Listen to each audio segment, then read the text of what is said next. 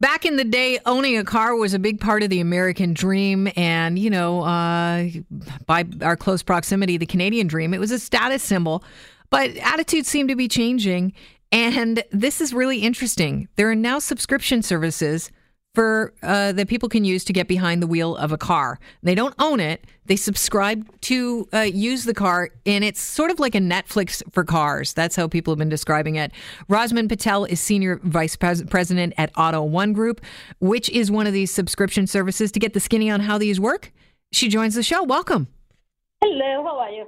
I'm great. Who is this subscription service for?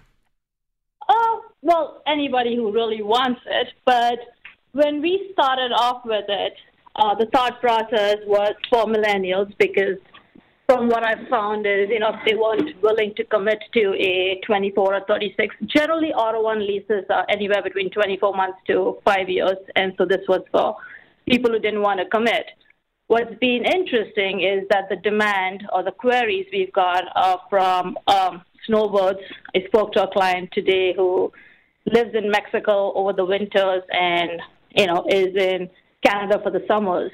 And so it works for him. So essentially it works for someone who doesn't want the commitment or wants a car for the entire year, but wants to be able to have different cars and for half the month and not have the burden of the monthly car payments and insurance for the entire year. So how is it different from car sharing services? A couple of things. Car sharing services is there are 3 or 4 people. You do it by the hour. You have to return it. You pick it up. This one, you get the same car. You get it for a whole month. It's not just a small, one of the clients was he used to do cars to go. Well, that's a smaller car. Mm-hmm. You can get anything from an Acura to a Mini to a BMW to a Land Rover Evoque to a Prius. So there is a wide range of cars. It is something that you can go sign on within 48 hours. You can pick the car up. It provides full roadside assistance. It provides maintenance. You don't have to worry about any of that stuff. And it's like we had another client in yesterday who just had an insurance write-off and couldn't decide what car he wanted. So this is a good way to kind of, go on a longer test drive for a couple of months. Interesting. And then commit on a car. Yeah.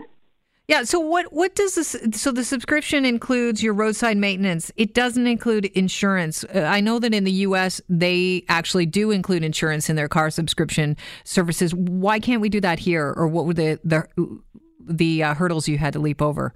Fair enough. So there are 2 things. It includes roadside assistance and it includes maintenance. So yes, it doesn't include insurance. When we first launched this, I was super stoked about having it all included. That was my thing. It is one payment. You don't have to worry about anything. What ended up with insurance is that by allowing the client to take insurance, we were perceived as insurance resellers, and that is not allowed provincially. And we tried a different couple of things. We tried things to say, they can make 2 payments on their credit card, one to us and one we'll hold in trust and then remit it to the insurance company. And that didn't work either because it once again looked like we were reselling insurance. Mm. So what we've done is we've kind of created partnerships with insurance brokers in all 3 provinces. And so when a client signs up and he's approved, they don't have to then go through the whole hurdle of calling the client, calling the insurance company and stuff like that. We provide the insurance company a login. They get the information once the client consents, and then the broker will get in touch with the client and, help him. So there's a hotline. They don't have to go through a calling center. They don't have to talk to 5 different people. There's a hotline set up. They talk to the broker directly. It should be done within an hour. They do a check on their driver's license. And so they can be up and going. So my plan to be able to do this is from the time the person chooses a car to the time they can pick up and roll the car out shouldn't be any more than 48 hours. Wow, that's amazing. And I understand that if you're going camping or something, you could change the model based on what you're going to do. Is that correct? Yes, but you have to keep it for a month. So it's not like you can change week to week because that's just clean up and everything. It just becomes too expensive for us. So you can swap cars. But after 1 month. So essentially what happens is if you pick a car up on the 23rd of the month, you pick it up, you got it, probably on the 20th of the month, there will be a message on your app saying, hey, do you want to keep it for another month? You say yes. We enroll it for another month, and then we charge the credit card. You say no, it says fine, make sure you return the car. It says, would you like to swap? And then you can pick another car, but then you return the car and then you pick up another car. So is this essentially sort of like a Tinder for cars? I mean, you're going online and you're saying, okay, you know what, I drove this SUV, but, you know, I'd like a smaller car. And then you just, you know, swipe through your offerings until you find one you like and see if it's available for a month. Yeah, I'd say it probably is more like a Netflix and an Airbnb. The Tinder concept has never appealed to me. Okay. It's too judgy. All right. Okay, I got it. But, you know, people are pretty judgy with the cars they drive. Well, I suppose. But, you know, I mean, I'm also allowing them to, well, I guess. But, yeah, it's not, you know, I'm not doing exotic cars. That was never supposed to be my model. So I'm not putting on convertibles and Astons and stuff like that. I'm putting on cars that are more convenient or more, you know, cars that people can use for long-term purposes. Because Auto One, really, my primary business is leasing and selling, right? So we've got about 2,700 cars in the lease fleet and about 100 cars in used car inventory. So this is just supposed to complement my business model rather than something that is just, you know, it's not my primary business model. It's complementing my business model. Sure, I can see why people are why this model, this subscription model, and you're not the only ones doing it. There are a couple of other American companies that are looking to break into the Canadian market, and I understand some car companies are interested in maybe taking a look at the subscription idea. But how much? What's the cost of this? I mean, we've talked about the fact that, you know, you get maintenance, repairs, roadside assistance. How much does the service cost? Well, it depends on the car. So, like, we've got a whole bunch of cars on our website and on the app. And so we've got an Acura TL where you can get that for a month for $540, and that's for 800 kilometers.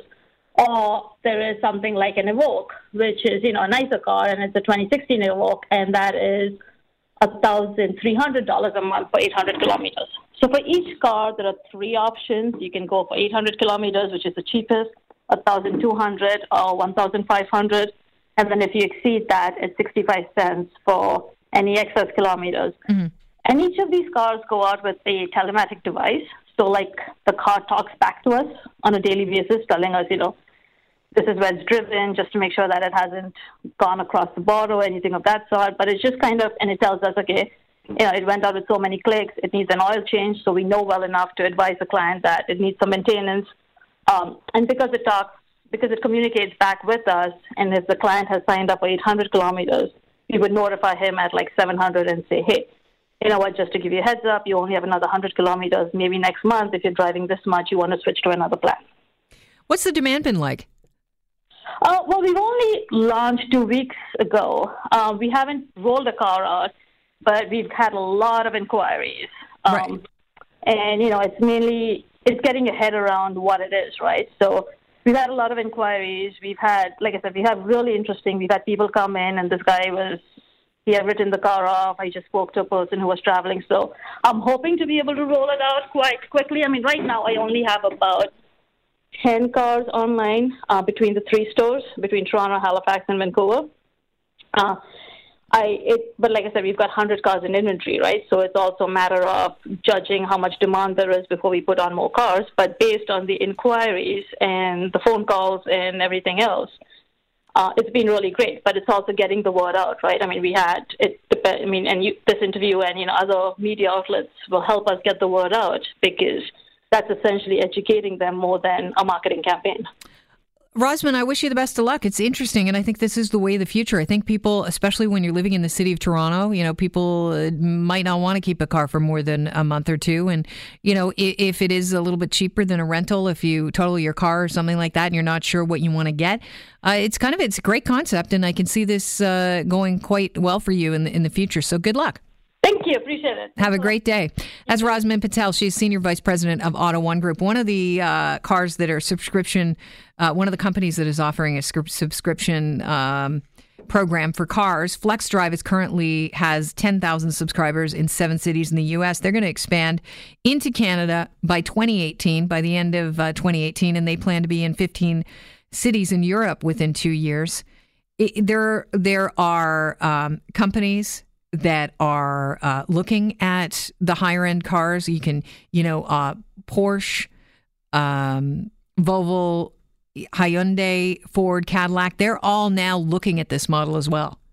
So you can do the subscribe to drive a luxury car. I guess I would imagine that would cost a lot more money, but that's happening in the States right now. But if it's happening down there and there's enough demand here, you could see it happening. But, when the car companies are looking at making this a reality, it's kind of a cool idea. Yeah. The one thing I wonder about is, how people will treat cars that they don't own. Will you be as kind to that vehicle as you would to a hotel room? Yeah. Oh, God.